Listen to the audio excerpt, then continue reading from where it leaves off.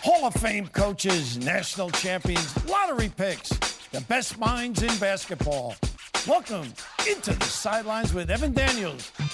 Welcome back to the Sidelines podcast. I'm your host, Evan Daniels, college basketball insider at FS1, as well as the director of basketball recruiting at 24/7 Sports. Today's episode is the 80th episode of the Sidelines podcast, and today's featured guest is first-year Louisville head coach Chris Mack. Mack and I had a lengthy conversation where we discussed the transition from Xavier to Louisville. We talked about the challenges of being the head coach at Louisville in the midst of the FBI trial. We talked about his social media use, Louisville's recruiting success, the emergence of Stephen Enoch, and their team in general. Before we get to that conversation, I want to make sure that you are supporting the Sidelines podcast, and the best way for you to do that is to shoot over to Apple Podcasts and or your favorite podcast app. Hit the subscribe button for me, leave a rating, leave a review. All those things are very helpful. You can also shoot me a note over on Twitter or Instagram. Would love to know what you think of the podcast. My handle for both is at Evan Daniels. Now let's jump to that conversation with first-year Louisville head coach Chris Mack. It's time to go minute with Evan Daniels. Send it in, big fella. Now let's welcome in Louisville head coach Chris Mack to the Sidelines podcast. Chris, how are things? How's life? Life's good, Evan. I appreciate you asking. Yeah, we're moving forward here as basketball season starts. Yeah, I remember last time I had you on, I think it was like late February, maybe early March, and when I tweeted out a link to the podcast, I was in Louisville. So it popped up on Twitter that my location was Louisville, and I tweeted out an interview with you, and this was before you were the head coach of Louisville, and my mentions were on fire from Louisville fans wondering if we had met in Louisville for an interview. So a lot has changed since then. No, you're too big time to actually do interviews in person. You just sort of do those things over the phone. So, I know you're a jet setter, man. You're all over the country. You're traveling from event to event. So I'm just happy that I can be on the Evan Daniels podcast. Well, it's very appreciative. And I want to get into your current team and especially your recruiting success that you've had as of late, but I wanted to talk a little bit about your transition from Xavier to Louisville. And for the first time in nearly 14 years, you're walking a different sideline. And I know you had that red-white scrimmage this past weekend. Did it feel any different being on a different sideline this year? Oh, sure. A lot of things have been different, over these last 6 months. Living in a new city, dealing with new administrators and just a new facility and a new route to work. Everything's had a newness. But, over the last couple of months, because of the relationships that our staff has built with our current team and their families, and a lot of the help that we've been given from the administration here, things have become a little bit more routine. Certainly, there's a lot of learning that has to be done on both ends, and on our end as a coaching staff, our players' end, just trying to figure out a new system on both ends of the floor, and a new operating manual, so to speak, from how we want to practice, how we want to travel, just all the things that go into taking over a new position. So it's still basketball, but a lot of new personalities and a lot of things that are different for both sides. What would you say has been the biggest adjustment for you personally? Oh, wow. Just getting to know my team, and it's not an adjustment. It's just something that takes a lot of time. Right. All of a sudden you're telling, 14 guys what's important that you place an emphasis on, you have a priority for, and those, your players are learning that for the very first time, and so creating habits. And again, I wouldn't say it's our biggest challenge, but it's probably the most important thing. For sure. We're getting there. We're getting there. It's just chipping away at that rock, hopes that one day it'll break, and that's what we're doing every single day with our film sessions, to our practice sessions, to, when you get into the weeds, the actual drills that we're doing and terminology that we're seeking. But we're getting there. Obviously, you had a lot of familiarity with Xavier, having had 2 stints there as an assistant, then 9 years as a head coach. But you jumped at this opportunity for Louisville in the spring. What made Louisville the right job for you? Because obviously you have a pretty strong affinity for that Xavier program. Yeah, and I think too much maybe was made of, Louisville being a better program, than Xavier. Xavier is near and dear to my heart. It's where I played.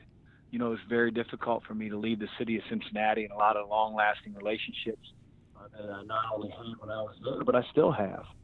But, for me, it was, I know that Louisville has always been a basketball school. I've always felt like as a head coach at the ACC, having been in it at one point as an assistant coach with Wake Forest, I've always felt like this is the best basketball conference in America. I didn't want to be at a program that, was maybe seen more as a football school. I know some coaches like to sort of be behind the curtain a little bit and let the football program be sort of out in front, but I wanted to be at a place where basketball matters. And because I was when I was at Xavier, it mattered. And it matters here. We have obviously a bigger following because it's a bigger school. Again, I think in the best conference in America. And for me personally, it was time for that next challenge. I know people are going to make more of it and try to draw their own conclusions as to why, but that's really the why. It's why I took on the challenge and, really excited to do so. There was a lot of talk when, it looked like Louisville's job was going to open that the Louisville gig was kind of your dream job. I guess, one, was that the case? And if so, what made it that? I don't know if it was a dream job necessarily, but it was certainly a job for all those reasons I stated before that I always felt like, what a great place. What a basketball school, what a tradition, what a following, what an arena, and all the things that go into the amenities of the coaching job here. But I wouldn't call it a dream job necessarily, because I think coaching basketball, whether I was a Macaulay High School coach, JV girls coach 20 years ago, or whether I'm the head coach at Louisville, it beats working for a living. I love coaching the game of basketball. I love being a part of a team. I love leading a team and watching them grow from the beginning of the year to the end of the year. And certainly there's a huge responsibility of being the ambassador sort of your program, whether it's speaking at alumni events, talking to the media, coaching your guys every day, mentoring them. It's an important role, and it's one that I take ultra serious. But no, I think Louisville's always been a great place, and really proud to be the head coach here. You didn't take over an easy situation, and obviously that program's been through a lot over the past year or so. How difficult has it been for you and your staff to kind of navigate things while dealing with the after effects of the FBI investigation, the NCAA stuff? I'm sure it couldn't have been easy. I don't think any situation's ever easy, and I didn't sign up for something challenges, whether it's, on the court challenges, whether it's the challenges of, tackling recruiting and maybe the current climate that we took over in, but no one said it was going to be easy. I think my own personal experience, Evan, although this is many moons ago, when I was a player, when I transferred from the University of Evansville to Xavier, sat out the whole year like you have to do in residence, practiced with the team, wasn't allowed to play in games. The first exhibition game that I was allowed to play in the year I was eligible, I tore my left ACL in my knee. And boom, my second year in a row, having to sit out consecutively was really, really tough. I rehab it all the way back, get to the point where I get clearance from the doctor in July prior to my last year of playing, and I blow out my other knee. And I never really had that type of career. My first 2 years in college were a hell of a lot better than my last 3 in terms of being an impact player on the court. But little did I know at the time, it sort of set me up for being able to deal with adversity. Having people tell you can't do something, trying to have that fighting mentality of, I'm going to prove you wrong. I've really tried to coach that way. And so I sort of approached and wanted to approach the situation here at Louisville really with the same gusto. And again, it hasn't been easy. I credit my coaching staff. Those guys have worked long hours, like a lot of assistant coaches do around the country. They've built some unbelievable relationships with the kids and the families that we've recruited in such a short period of time. And so I give those guys a lot of credit. I feel like I have one of the best coaching staffs in the country. But no, it hasn't been easy, but it's going to be awfully rewarding when we get to that mountain. I'm sure the topic of what happened or what's going on with the NCAA and the FBI stuff has come up from recruits. How have you kind of addressed it? I mean, did you just kind of hit it head on and bring it up before they do, or it's kind of been your plan of attack with addressing that? Well, it's a concern for some. It's not as much of a concern for others. Everybody from A to Z, when they're getting recruited, has certain things that are important to the prospect and their family. And do we have to address it? Do we talk about it? Sure. But one of the things I wanted to assure parents of is there's so much certainty by the media at times on, what's going to happen, what should happen. And really, quite honestly, nobody knows. Nobody knows what's factual. Nobody knows what ramifications are going to happen. Nobody knows how the NCAA is going to apply, the old rules, the current rules. So I wanted to sell and have sold, along with our coaching staff, the certainties of Louisville basketball. And the certainties are this. We play in the best arena in the country. We play in front of one of the most passionate fan bases in all of college basketball. We are in the best league in America. By any measuring stick, you want to bring out Hall of Fame coaches, national championships, amount of players that get drafted to the NBA, you name it. And I think there's a lot of certainty about Louisville basketball, despite maybe what's always written about in the media here over the last 6 months. Is that stuff hard for you to pay attention to, especially with that trial going on? I honestly pay more attention to what needs to be fixed on the basketball court with our team than I worry about all that other stuff. I've assured recruits that Louisville obviously took some very, very positive steps forward. We have an entire new administration. We have new leadership. President's brand new. Our AD's brand new. The entire coaching staff, is brand new. We come from a place that we ran a very, very clean program at Xavier. And so we're going to continue to operate in that same regard here and deal with any type of consequences that come down the chute. But again, I wouldn't have taken the job if I felt like it was going to be an impossibility, Evan. You can't publicly comment on the players until they sign, but you have a tremendous recruiting class, 6 commitments already, the number 2 recruiting class in the country. How relieved are you to know that you have this really good program-building class locked up, ready to go, and we're not even at November yet? Yeah, really relieved. Again, I credit our coaching staff for their hard work, our ability and their ability to sort of identify, the types of players and people that we want in our program. So again, it wasn't easy, but at the same time, I think if you're a Louisville basketball fan, you're excited about the future. I know our coaching staff is as well. Every time you get a commitment, you're known to fire off a tweet. And you even did so at Really?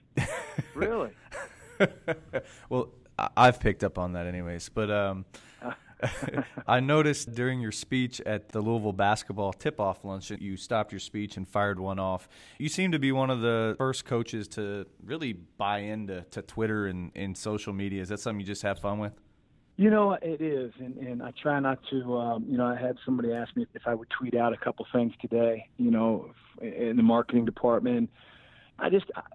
When I first was asked to get a Twitter account by Mario Mercurio back at Xavier, I sort of looked at him and said, "What's a Twitter account? Like, what is this for?" And I really started to enjoy it, not for the stuff that I was putting out on social media, Evan, but more for the news, would come to me. I could follow guys like you. I could follow guys, that were involved with college basketball and find topics that are related to the industry I'm in, that came to my phone without having to search them. And because of that, I sort of, became glued to Twitter. And, I don't know why. I just try not to take, things all too serious. There's so much pressure in the job that I have, that we have, that, I don't want it to be 100% Louisville basketball all the time. I want, whether it's recruits, whether it's fans, I want them to be able to understand who their coach is and sort of what makes, me tick. And so sometimes it's lighthearted, sometimes it's family, it's just sort of whatever pops in my mind. I could be watching a Bengals game and be upset with a holding call that doesn't, get called by the officials. But that's just sort of who I am. And I don't know. It probably doesn't mean a hill of beans to anybody, but that's sort of how I've, come to use Twitter over the last 5, 6, 7 years. Well, it seems like that your program in general has made a bigger effort, really since you've been there, to be active on it. Did you all kind of place an importance on attempting to mold the brand there? Well, I think we have to. Make no mistake. The footsteps that I'm following. Coach Pitino's a Hall of Fame coach. He might be one of the best, if not the best, college basketball coach of all time, one of them. And so I recognize that I'm not. And, I think it's important that, we get Louisville basketball, the brand that we're trying to create, stronger out there nationally. And it resonates with kids. If you're 16 years old, or if you're, out to dinner and you're looking at a group of 15 and 16-year-olds that happen to be out at the same time, every one of them is going to be sitting on their phone, Evan.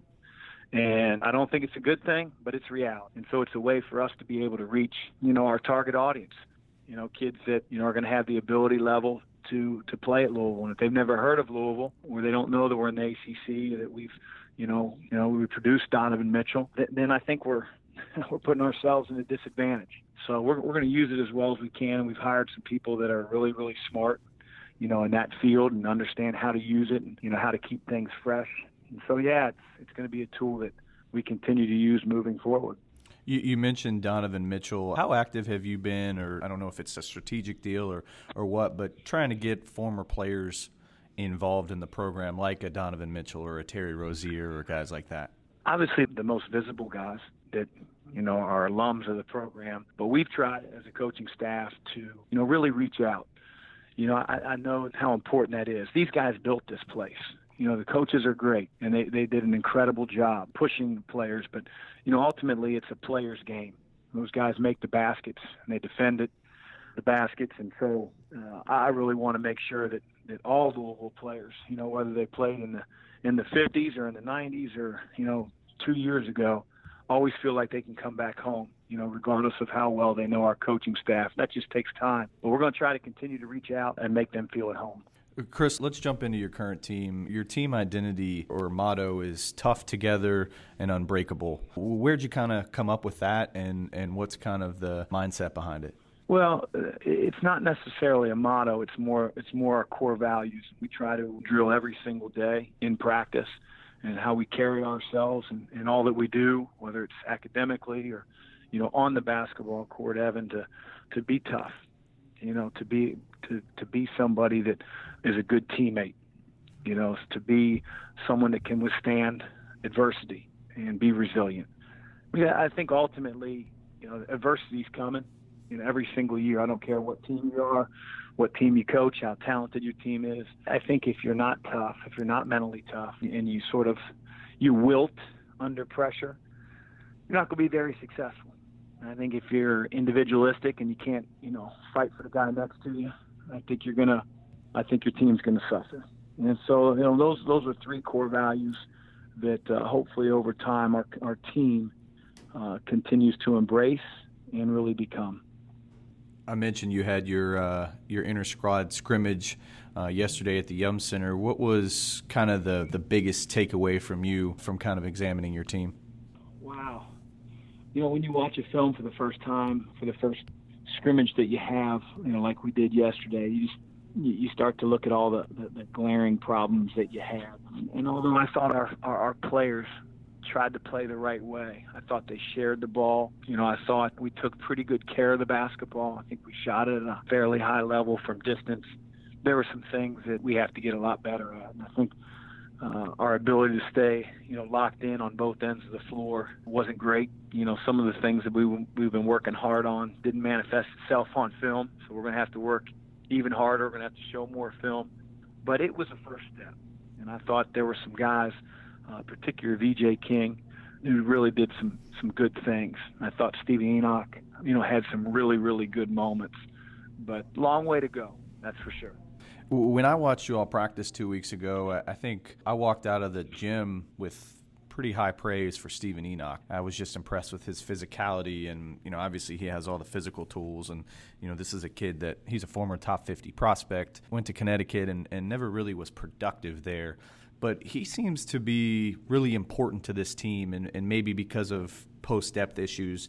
But could he be the most important guy on this roster? I know you don't like I'm sure coaches don't like singling guys out, but it just seems like the role he has is really important to this team. Yeah, I think that's fair. He's a difference maker. He needs to be a difference maker for us to be a really good team. He's extremely agile. He's big. He's athletic. He's got a really good touch. He's not just relegated to within 3 or 5 feet of the basket. He can step out. He can hit free throws. So, yeah, his play, his productivity for us has to be really good for us to be really good. And in fairness to Steven, he was a top 50 recruit. He was coming out of high school, highly regarded. Steve was new to the game. I mean, it's not like he grew up playing from the time he was 7 years old to now. So sometimes bigs develop later, but when you add the fact that he started playing basketball at a later age, he's not very instinctive. He has come a long way in the time that we've had him. And, total buy-in from Steve. He's a warrior. He's a very competitive kid. So it's been really good to see over the last couple of weeks. He's really asserted himself and stepped forward, and we're looking for Steven to have a great year this year. Another kid that I was impressed with was Jordan Orr, and I know he scored 18 points, had 11 rebounds in your all scrimmage. Obviously, this is a kid that can really shoot the ball. He shot almost 44% from three last season. He seems primed for a big jump relative to his just under 6 points a game per average last season. Yeah, Jordan has a boatload of ability. He is so talented, especially on the offensive end. He's never been a guy, in my opinion, that's valued all the little things because he's never really had to, because he's always been such a good player without them. But, as I've told him time and time again, if you truly want to become an elite player, the elite players, they do the little things. They block out. They understand an angle on a screen. They're ready to catch. They're ready to shoot the ball. They're in a stance defensively. And, I want to get him to that point. He's not there. He's got a long way to go. I do think he's very, very willing, but he's explosive in terms of his scoring ability. He played very inconsistent minutes, and as I told him, I could see why. But for him to shoot, that percentage that you talked about, 44% from the three-point line, one game playing 20 minutes and the next playing 5, it really shows, in my opinion, his high-level ability to shoot the ball. That was one of my takeaways when I watched you all practice, was shooting ability, not just from him, but Ryan McMahon and a couple other guys on that team. Could that be a strength of yours? I sure hope so. Shooting, it negates a lot of weaknesses at times. It's tough because as a coach, you're always trying to get good offense, run good offense. Sometimes a guy can, bury a three on a terrible possession offensively. So it can really bail you out of some situations. I do think that if we can become a team that prides itself on the offensive end of execution, of the little things, the details, timing, the physicalness to screen a body. If we can do those types of things, Evan, and we can put our guys in positions to be successful, I do think we have some guys that can strike it from behind the three-point line. You mentioned you were excited about VJ King from the scrimmage. What particularly about his play got you excited? Just his assertiveness. I think that VJ would probably be the first to tell you that, his first couple years were labeled as timid, non-aggressive, and he's got a ways to go. But I think he's understanding that he can be that type of player. If he's focused on being aggressive, if he's going to the basket on his shots rather than away from, he's got such an ability level because he can score at all different levels. He can get to the rim. He's got a good mid-range game. And when he's ready, he's a good three-point shooter. And that doesn't even take into account where I think he can be a high-level defender because of his length and athleticism on the defensive end. So I really hope he takes a step forward. He played really well yesterday in the scrimmage, and we need him to continue that type of play for our team this year. Now we're 2 weeks away from the season tipping off, and you guys have quite the schedule. Tennessee. Yeah, I need about 2 more months. We need about 2 more months before we start tackling this schedule for sure. Who handled this schedule? Because Tennessee, Kansas or Marquette, Michigan State, Seton Hall, Indiana, Kentucky. This is probably Pitino. So everybody's blaming him for everything else. So we can probably throw Pitino under the bus on this one as well. But he was never afraid to schedule the big boys, and I'd say 95% of the schedule, Evan, was already made really before our staff stepped on campus. So that's okay. Coach Prosser, who I coached with a long time at Xavier and at Wake Forest, used to say you can't sharpen your teeth eating oatmeal. And nobody's going to accuse us of eating oatmeal this coming year in the non-conference part of the schedule, that's for sure. No question. Well, Chris, I appreciate you taking the time out and jumping on the podcast. I know you guys are busy prepping for the season, but thank you. Hey, thanks for having me, Evan. This is Aaron Rodgers. They're going to air it out. Rodgers does this better than anybody. End zone, Cobb, touchdown! Unbelievable! The Green Bay Packers have won the Super Bowl. And you're listening to The Sidelines with Evan Daniels. I'd like to once again thank Louisville head coach Chris Mack for taking the time out and jumping on the podcast. Enjoyed that conversation. I didn't go too in-depth with Chris Mack about his 2019 recruiting class because he can't really discuss the players per NCAA rules until they've signed national letters of intent. Signing day is not till November 14th, but Louisville currently has 6 commitments. They picked up their highest rated pledge last week in Aiden Igihan. This is a kid at 6'10", 220 pounds, ranks number 44 overall in the country, and really puts a bow on their recruiting class. 5 guys are 4-star prospects based on the 24/7 Sports composite rankings. To go with Igihan, Samuel Williamson is a really talented 6'6" wing, ranked number 45 overall in the country. Impressed with his mid-range game, impressed with his upside, the length, the athleticism, the fluidity. He's a really talented prospect. I think David Johnson is another one. Actually have him ranked higher in the top 247 than we do in the 24/7 Sports composite rankings, but he's a guy that's versatile, can play multiple guard positions at 6'5", play off it, he can play on it, he's long, he's athletic, he can score. I think he's an improving shooter. Speaking of shooting, Jalen Withers, number 86 overall in the 24/7 Sports composite rankings. He's 6'8" and can stretch the floor with his jump shot. I think that's the role he fills. Josh Nickelberry, an athlete at 6'4", can score the basketball. And then Quinn Slazinski from Huntington Prep, he's going to redshirt. So they have a 6-man recruiting class. All are expected to sign in the early signing period. Like I said, number 2 overall in the 24/7 Sports composite and team rankings. And I mentioned that I thought they did a good job. And one area that I think has flown below the radar is, yes, they got all these kids to commit shortly after official visits, but where Louisville really had some success was getting kids on campus unofficially in June before the important July evaluation periods. And, Samuel Williamson and Aiden Igihan and David Johnson, those guys visited unofficially prior to those July evaluation periods. And I think that really helped their relationships and helped with their recruiting processes. And obviously a very good class. As I said, number 2 currently in the 24/7 Sports team rankings. Now I do think once some of these top tier 5-star prospects makes decisions that they'll fall a little on the team rankings list. But with this many pledges, 5 4-star prospects, I'd imagine they'll fall somewhere between 4 and 8 when it's all said and done. Before I let you guys go, I want to make sure you are subscribed and supporting the Sidelines podcast, and the best way to do that is to shoot over to Apple Podcasts and or your favorite podcast app. Hit the subscribe button for me, leave a rating, leave a review. Both of those things are extremely helpful. You can also shoot me a note over on Twitter or Instagram. The handle is @EvanDaniels. As always, thanks for listening, and have a great week.